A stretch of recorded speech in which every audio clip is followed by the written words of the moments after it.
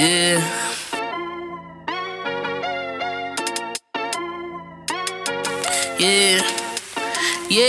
Yeah. What you know about Benchmark?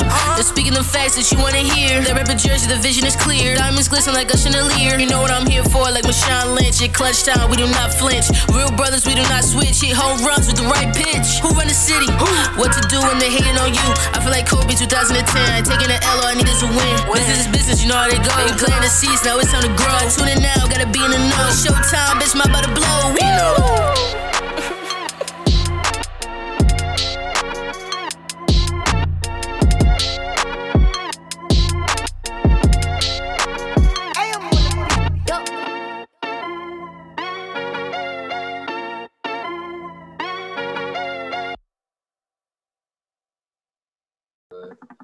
Welcome back. It's another episode of the Bench Mob Podcast. Today we have a special guest with us, RJ Evans. Thank you for taking time out to be on the show. For y'all that don't know, I'm going to read a little bit of his bio to introduce him to y'all, all right? Graduate of Holy Cross, graduated with 1,200 points, 477 rebounds, 214 assists, 130 steals, Patriot League Rookie of the Year in 2009, the current assistant coach at Holy Cross. Again, thank you for hopping on. How's everything going? Man, it's great. It's great. Thank you guys for having me. Really appreciate it. For sure. Just want to start with this. How cool and how dope was that you played at Holy Cross and now you're a coach there? Like, how did that come about? No, it's awesome, man. It was a great opportunity. I mean, I started coaching in about 2015, and there was always my opportunities came down south. I lived down south for 4 or 5 years, and then this job opened up, and I had a connection to the head coach, and I got lucky. And I always wanted to come back to Holy Cross because it was the place I graduated from. Got a lot of love for the school for what it did for me. So now I get the opportunity to give young men the same opportunities that I had when I grew up and came out of college. Love that. Yeah, not a lot of people know that. Like, obviously your experience playing at Holy Cross and then becoming coach there is great, but people don't know that you started coaching on a lower level at the D3 level. Sure. Kind of talk to us about how you got involved with Nichols College and eventually what made you make that leap to the D1 level. Yeah, so basically after I got done playing overseas, I got back in the working world trying to use the Holy Cross degree. I started working at a startup in Providence, and honestly, I got bored. I was just bored doing the job, the 9 to 5. It wasn't me. And a lot of people don't know this, but my parents kind of adopted a kid. You know him, Chris, Irving Eggleston. We call him Bougie. He lived with us his senior year of high school and kind of became like a little brother to me. And he went to Nichols, so I kind of just wanted to be around him. And so I hit his coach up and was like, hey, can I come work the guys out? I'm bored. Like, after work, I'll come put the guys through individual workouts. I started doing that about maybe 2-3 times a week, just driving up to Worcester from Providence, which is about 45 minutes, just to put the guys through workouts. And then the next thing you know, I was showing up at practice. And then middle of the season, he hired me as an assistant coach. And I was leaving work early just to go to practice, go to games. And I found my way back in the gym more than at work. So I decided after that season, I wanted to find a way to really do this basketball thing for real. And I hit up all the coaches I played for. I mean, like, basketball is a big connection. Like, it's who you know in basketball more than anywhere. If you apply for a job, you're probably not going to get it in basketball. It's like who you know and who you're around. So I hit up all my former coaches, and eventually, like, he called me one day and said, Shaka Smart had a graduate assistant position at Texas. Do I want it? And I was like, yeah. And then and after that, it's been a wrap. That's really dope. A lot of people go through that, not really being that 9 to 5, but not many have that opportunity to get back to what they love. Speaking of the sport, though, when did your love for basketball start for you? Probably pretty early. I come from a sports family, like all my uncles. Actually, most people in my family played football, but one of my uncles played basketball at CW Post, and kind of basketball was kind of in my family. Like, it's where we're from. It's from Queens, New York. I mean, basketball is big down there.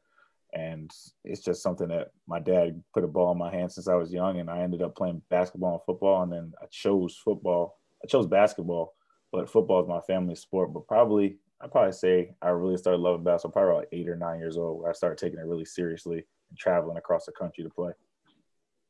Yeah, man, I remember you growing up, coming to your games, watching you play basketball, but even football, man. Antonio, RJ was a dog on the field too. He played quarterback. He could sling that thing a little bit too. But I remember like his senior year, he had already signed with Holy Cross, so he had to take a few games off and not play for the season. But one of the games that I remember growing up was obviously that New London rivalry, right?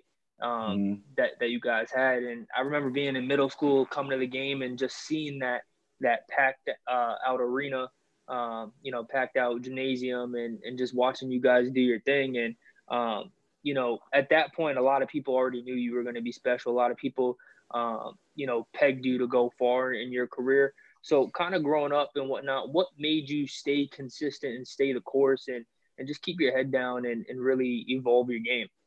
For sure. I mean, I think a lot of credit goes to my parents on that one. I mean, they kind of taught me the value of hard work young. Like my dad had me doing stuff, sacrificing weekends, sacrificing all that stuff since I was a little kid. And that was kind of just my thing, like put your head down and work. And that's kind of what I live by. Like everything else is just noise. Control what you can control, and just everything else is just noise. And that's kind of what he instilled in us, me and my little sister, since we were kids. And like, if you ask anybody growing up, like in high school, I wasn't out at parties. I wasn't doing that like until I fully established myself, because I had something to prove and I wanted to get a free education ever since I was young. I didn't want my mom to pay for me to go to college. That was one of my goals. And I just had to work for it. And that was one thing that kept me going. It's like, obviously things happen, you get accolades, but if you really think about what the main goal was to get a full scholarship, and that's all I was worried about. Yeah, that's dope. We talked to on a previous interview, Brevin Knight was telling us how like the goal wasn't to like go pro. The goal was to get a college education for free. And if anything else happened after that, that was like the cherry on the top. That wasn't really, you feel me? That wasn't the main focus. With Holy Cross though, so what was it that Holy Cross became your decision? Like what was your process of choosing Holy Cross to go to play ball for? Definitely. So if anybody knows my mother, she is a huge academic lady. So if I came home with a B+ in high school, we had a problem. So like she was really big on academics, and me and her are really close. So one thing I made a priority in my recruiting was I wanted to go to an academic school, because I knew that was important to her, and she made it important to me eventually. So my final two schools were Holy Cross and Harvard. And the choice between that, a lot of it came to one, really, I was comfortable with the head coach at Holy Cross. Me and him really hit it off, and we're still close to this day. I talk to him probably once a month, and I only played for him for one season. And then honestly, just what I talked about before at Harvard, because my mom is very successful, I didn't get any financial aid. So I would have had to pay $50,000 a year to go there. Wow. And then Holy Cross was $0. So to me, that was a very simple decision. It was $50,000 or $0. So I was like, all right, they made the decision for me. Really. I like that. Talk to us kind of about all the offers that were coming in at that time, because you were highly rated coming out of Connecticut. So what type of offers were you seeing from all levels of school, whether it be D1, D2, D3? Obviously no D3 schools was coming because they knew you was better than that, but at the time, what was you seeing? Yeah, it was a lot of mid-major schools. So a lot of the Ivy League schools, they knew I had high grades, so a lot of the Ivy League academic schools came at me. My highest offers were probably at the end. George Mason and St. Bonaventure really came in at the end of my high school, at the beginning of my senior year. But then I didn't want to like flirt with it. I had made up my mind at that point. So St. Bonaventure was probably my highest offer, which was Atlantic 10. And then a lot of mid-major schools kind of came in, but they kind of knew I wanted academics. So, but I said that probably the highest school I probably messed with a little bit, where like talked to the head coach and really got to know him, was probably Penn State a little bit. He's actually now the head coach at Navy. So I play against him twice a year now. So it's cool to see him. But that's one. And then a lot of coaches, like Fairfield was one of my final ones, where Ed Cooley was the head coach, who's now the head coach at Providence. Mm-hmm. He's actually the only head coach my mom cooked for. He came to my house, sat down, and my mom cooked him dinner. So he always tells me about that when I see him on the road. So that was good. And then obviously I got calls from a lot of schools, but now I'm at the other end. A lot of kids don't know. Just because you get a call don't really mean nothing. You're just a name on the list. If they're calling you every day, if you're calling you every day, then you're their guy. If they're not calling you every day, it don't mean nothing. For you, you mentioned keeping your head down, staying focused, putting in work. What did the workouts look like for you growing up to reach to this level? You played overseas. What did workouts look like for you growing up? Actually, honestly, very simple. My dad was big on it was fundamentals, man. Like, and I think that's something that kids these days are missing. They kind of, as a college coach, it's crazy to say like we have to sometimes reteach fundamentals to kids that are athletically talented enough to be Division I players. They're skilled, but the fundamentals they lack, like simple right hand, left hand layups. I practiced that over and over again. He had me shooting left handed just so my left hand was strong. And that actually, when I got to college, I ended up shooting like my go-to post move was a left hand hook because probably from when I was 8 years old, my dad had me shooting left hand jump shots from 3 feet away because that I felt strong with my left hand. I was confident in it. And then he was really big on like body weight. Like he's a lot of people don't know my dad. He's in martial arts. So he had some martial arts stuff that he did way back in the day that he had me and my little sister doing to kind of keep our body strong without weights. He wasn't a big believer in like weights before high school. So a lot of strength training that way, doing crab walks, and then fundamentals on the floor. That was it. We didn't do anything. It was strictly vanilla, like simple, did what we had to do and then got out. But it was consistent. It was all about being consistent. And he was awesome. He worked at East Lyme High School down the street. So he had the keys to the gym. So it was awesome. We went there. It was 10 minutes from the house. We went there whenever we wanted at that point. Hey, fundamentals is key. We hear that a lot of times with our guests that either play professionally, or coaching. They all say that's probably the one thing that's definitely missing in the game on all levels, D1, D2, 3, and high school. You don't see a lot of the fundamentals. Yeah. So growing up, every kid has like their favorite player. Who is kind of your favorite player, and like who did you try to mold your game after? Yeah, my favorite player, for some reason, a lot of things I'm like an old school guy. My favorite player is Dr. J, even though I've never seen him play in person. That was my favorite player growing up. I always wore number 6 just because my dad used to tell me stories about him. But I'd say when I got old enough to realize like favorite players, a guy I really liked a lot was Gilbert Arenas for some reason because he just got buckets. I just like he was that was a couple of years when he was just getting 50 over and over again. I remember I got his shoes and all that. So I'd probably say that. I mean, obviously Kobe, Jordan, but like one guy I really locked in on, I felt like is Gilbert Arenas for sure. Nah, Gilbert was a problem. Hibachi grill. If he didn't get injured, he was giving a lot of your favorite players work. He was giving a Yeah.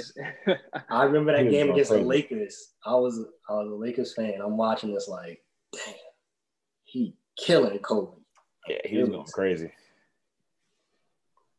So for you, we know that you went overseas. How was it playing overseas, and what would you say is like the biggest difference from playing in the States and overseas that you saw?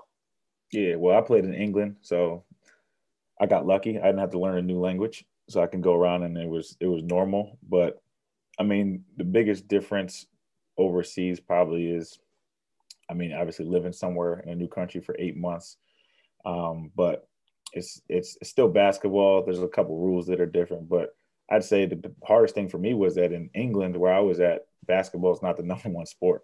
It's not as popular as you think. So we had fans, but not as much as soccer, or they say football. Like there was levels, and we weren't there yet. So they were trying to get basketball there, but it didn't happen. And they're still working on it. But like it was popular, but it wasn't as popular as football on Saturdays to them. So I mean that was probably the biggest difference. And in a lot of countries, besides a select few, soccer is the main sport in Europe. So a lot of that's different, but there's bigger basketball finals in other countries. But I had a good time in England. I was in northern England. There was a lot of rain. The weather wasn't great. The food wasn't great, but met some cool people and then had fun playing over there for a year. That first year, kind of what was it like in terms of your playing time, your role, and kind of what was kind of your biggest like on-court challenge, if you will? Yeah, so basically, if you as an American overseas, your role is to go score. Like that's it. Like you're like one of the better players on the team. The other players from that country usually aren't as skilled or as experienced as you. They didn't play college basketball in America, things like that. But I'd say my role was a scorer. I think I was the second leading scorer on the team. Me and another American were the top two scorers. Actually, crazy thing is I came off the bench. At that point in my career, that didn't matter to me because I played starter minutes. I was like a sixth man who came in and scored. I actually played the 3 and the 4. So probably the biggest challenge for me was also a double-edged sword was guarding. I had to guard 6'10" dudes, and I'm only 6'1". So, but they had to guard me. They had to guard me too, though. So that was the benefit. So you gave them the buckets right back. Yeah, so I had to play the 4-man a lot, which was different. I never played it before. So, but if I wasn't as mature, if I didn't have like 5 years of college and to know that it doesn't matter, I can see kids struggling with that because the coach is going to do what he wants to do. You just got to play. There's 2 positions of basketball, on the court or on the bench. That's it. Yeah, don't matter. As long as you're on the court. As long as you're on the court, you're hooping. Definitely like that. That sounds like PJ Tucker stole out of his bag right there. That PJ Tucker doing the same thing, but RJ was doing that way before PJ Tucker started doing it for the Rockets. You mentioned that you did 5 years of college. That 5th year, the post-grad at Connecticut, how was that, and what made you do that 5th year? So basically, kind of a backstory. My junior year at Holy Cross, I got injured. I had a sports hernia, so I had missed the whole year. So I got a redshirt year. And at Holy Cross, a lot of people don't know this, there's no graduate school. So I finished college with a year left of eligibility. And it was either go back to Holy Cross and take like a minor when I had already graduated or go pursue a master's somewhere else. So I talked to my family and we decided it's probably best to go get a master's for free just because it just made sense instead of going back to a school you already graduated from. So that was kind of the thought process behind that. And then had to go through the recruiting process again.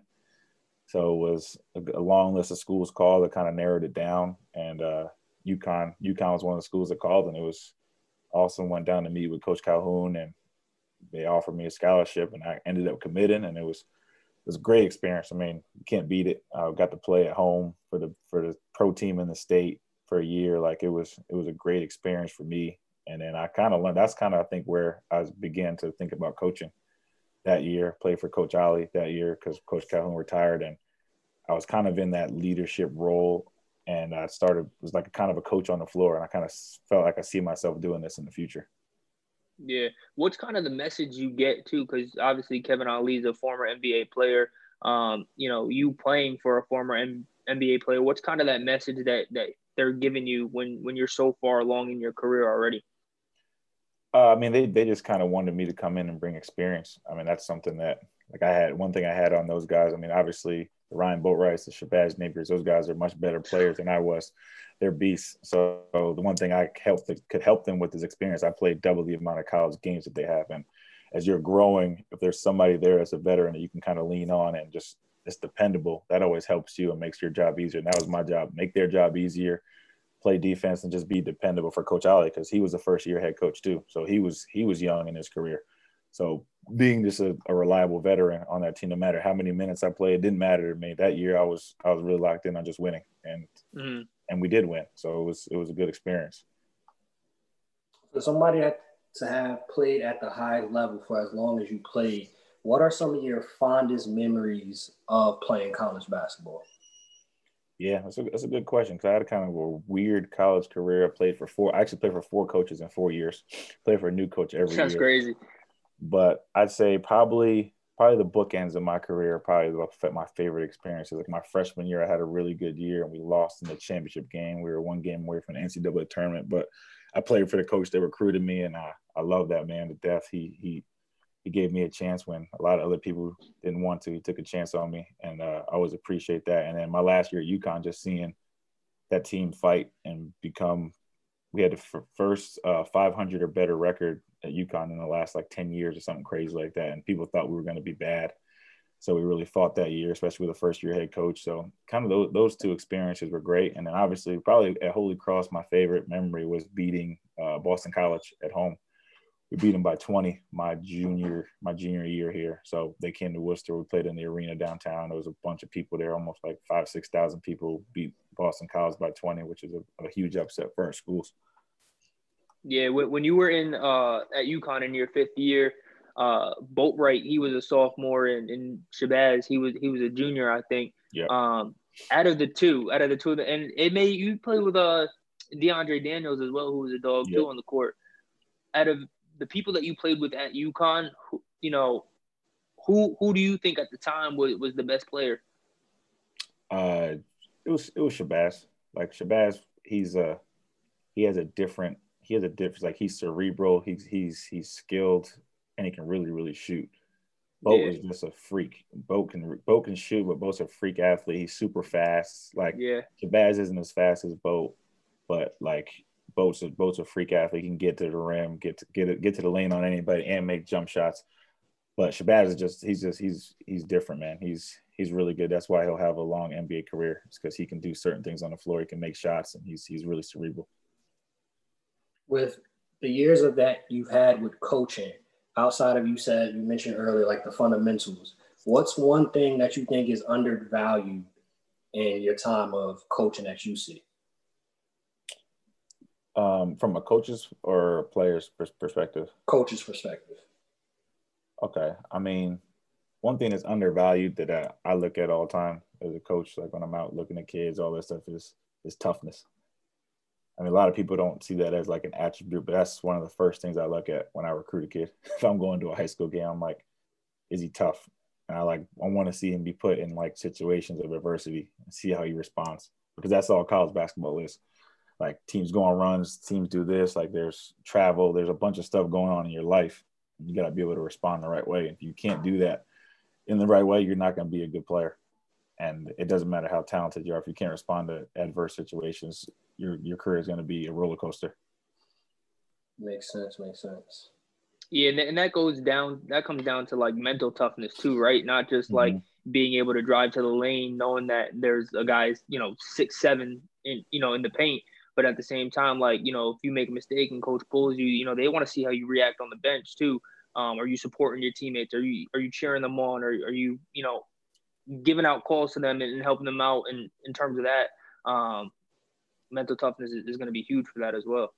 For sure. I think mental toughness may even be more important, just because you can teach a kid to be tough in situations like diving on the ball or something like that. But when they get into a situation where it's not going their way, how they're responding, that's what I look at. I think that's overlooked a lot, because a lot of these kids aren't really put in those situations in AAU basketball, and sometimes in high school, like they're not put in those situations. So yeah, that's very true. One piece of advice you would give somebody that's trying to play at that D1 level? Ooh, that's a good one. One, your grades, because you don't want to be a kid who can't get there because you don't do your schoolwork. Because that's the first thing I ask for when I recruit a kid. All right, what's his GPA and test score? Let me get his transcripts. So that's one thing. You don't want to knock yourself out by not having good grades. And two, man, I'd find a way to really learn the game and just like the fundamentals. Like if you can do those things, it sounds crazy, but if you can shoot, pass, and dribble, it sounds simple, but if you can do those three things, you have a chance, and you have some good attributes physically. Like you have a chance to be a Division I player, because a lot of kids can't do that consistently.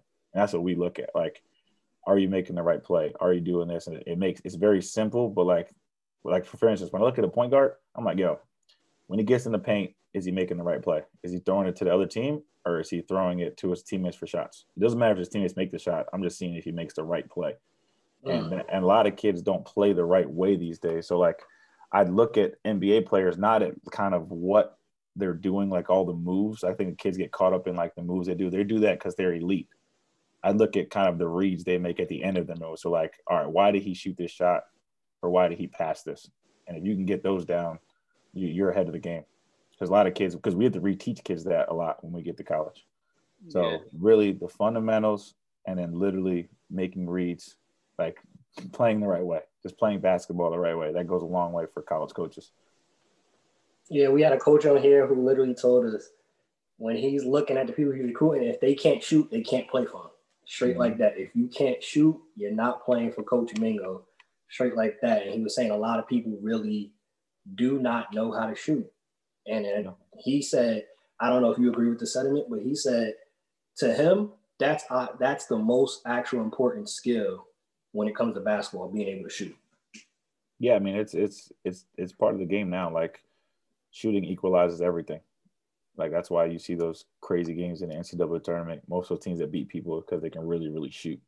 Mm-hmm. And they can stretch the floor. They can make threes at a high level. And then if the other team's not hitting, they're making threes, then they're going to be in the game even if they're less talented. So shooting's the equalizer in the game of today. RJ, one thing that I want to ask you before we go ahead and get into the next segment is, you know, as a kid, you have these goals for yourself, right? I want to be a D1 college player, right? You get there, you accomplish that. Then it's like, all right, I got 1 year eligibility left. Let's see if I can go to another D1 school and play there. You get that, you accomplish that, right? Now it's getting into coaching. You know, you've coached for Texas as an assistant coach. You've coached for Louisville, Holy Cross, even D3 at Nichols. Kind of for where you see yourself now, you're in a good spot. You know, you're young. What goals do you have for yourself moving forward in terms of where you want to be next? Is a head coaching spot something that your eyes are set on? Definitely. So right now in the short term, obviously we are in a situation at Holy Cross. We're kind of rebuilding it. And I take a lot of pride in that, one, because I went here. So like I really want to get the program to where it was when I was playing, and like so we can be at the top part of the league. That's kind of my short-term goal, is really helping these kids grow. Like we're a really young team. We got two freshman point guards, like helping them learn and grow and kind of really, really get the program back to where it needs to be is my short-term goal. But yes, I definitely do want to be a Division I head coach. And as my mentor said, Shaka Smart says, you don't want to just be a Division I head coach. You want to be a successful Division I head coach. So that's kind of my goal, man. Just keep learning. Obviously, lean on my mentors that I've met. I got great mentors in my corner. So just lean on them, and hopefully one day I get an opportunity. Well, I think it's safe. I think it's safe to say that at some point you'll be a D1 head coach and we be successful based off of just hearing you talk, your knowledge, the gems you drop. I think it's safe to say if I was a betting man, I'd put money on that. I appreciate that. I appreciate that. We're going to transition to With the Quickness segment. Just some quick rapid fire questions, whatever comes to your mind, whatever the answer is. What's your go-to meal? Go-to meal. Lately it's been a little steak, filet mignon with some mashed potatoes. You bougie with it, huh? Yeah, bougie, a little bougie. The filet mignon. I can't get.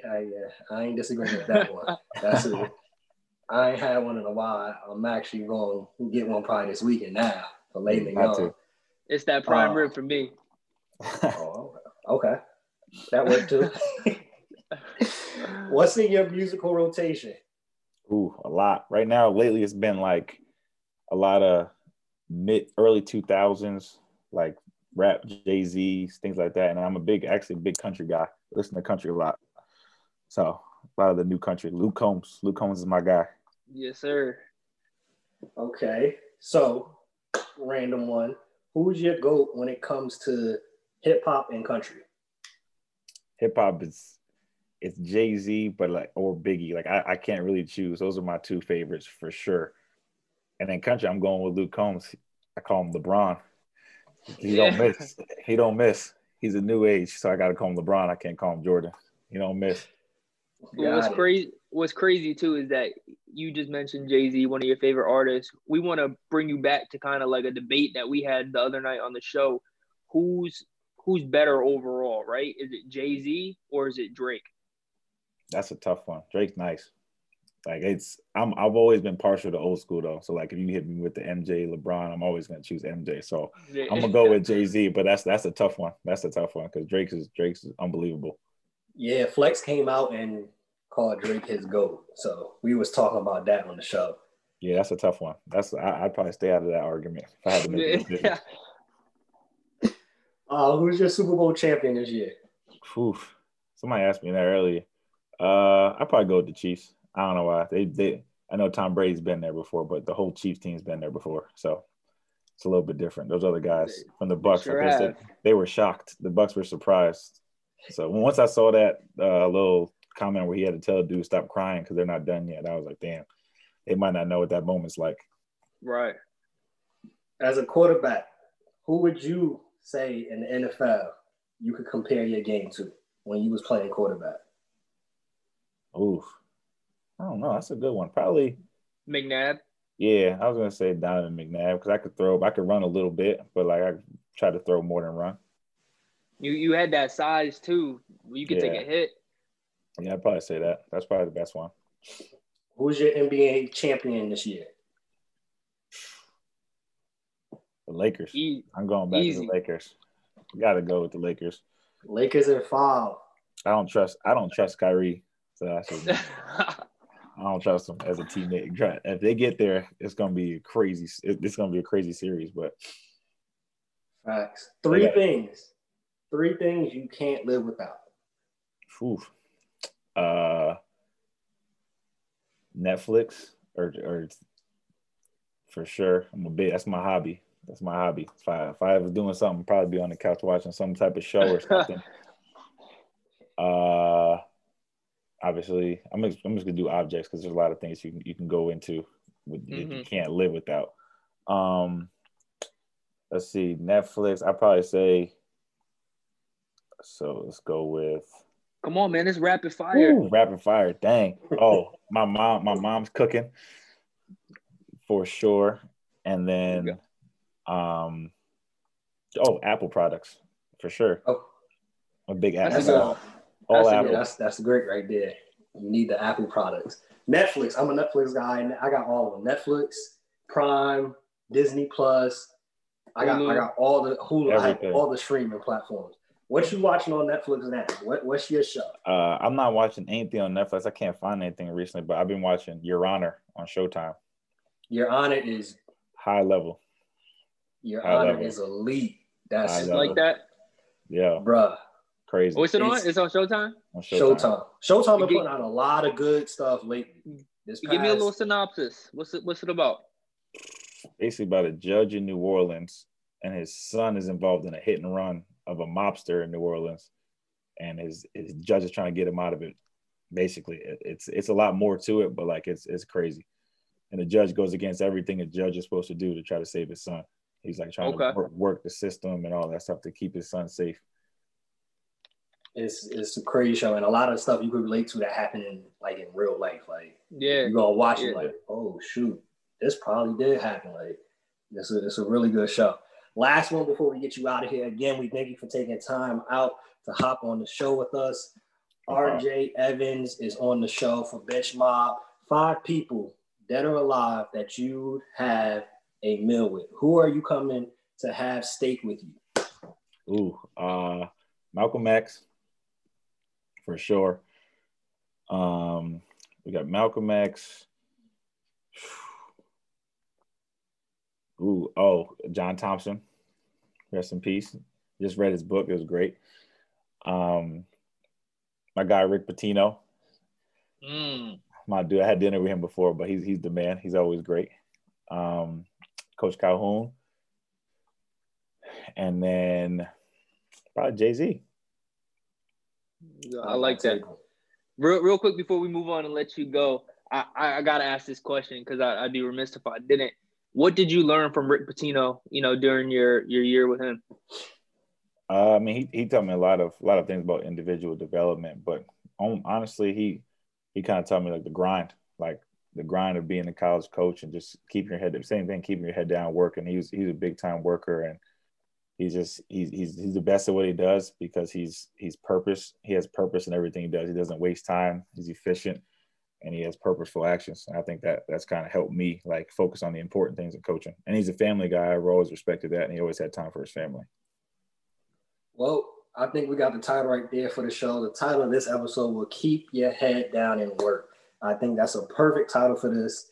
That is definitely exemplary of what you've done to get to where you are at this point. We thank you so much for hopping on, taking time out with us.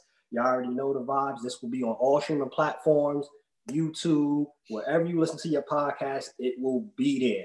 But if you stay ready, you don't have to get ready. Bench Mob, we out. Peace.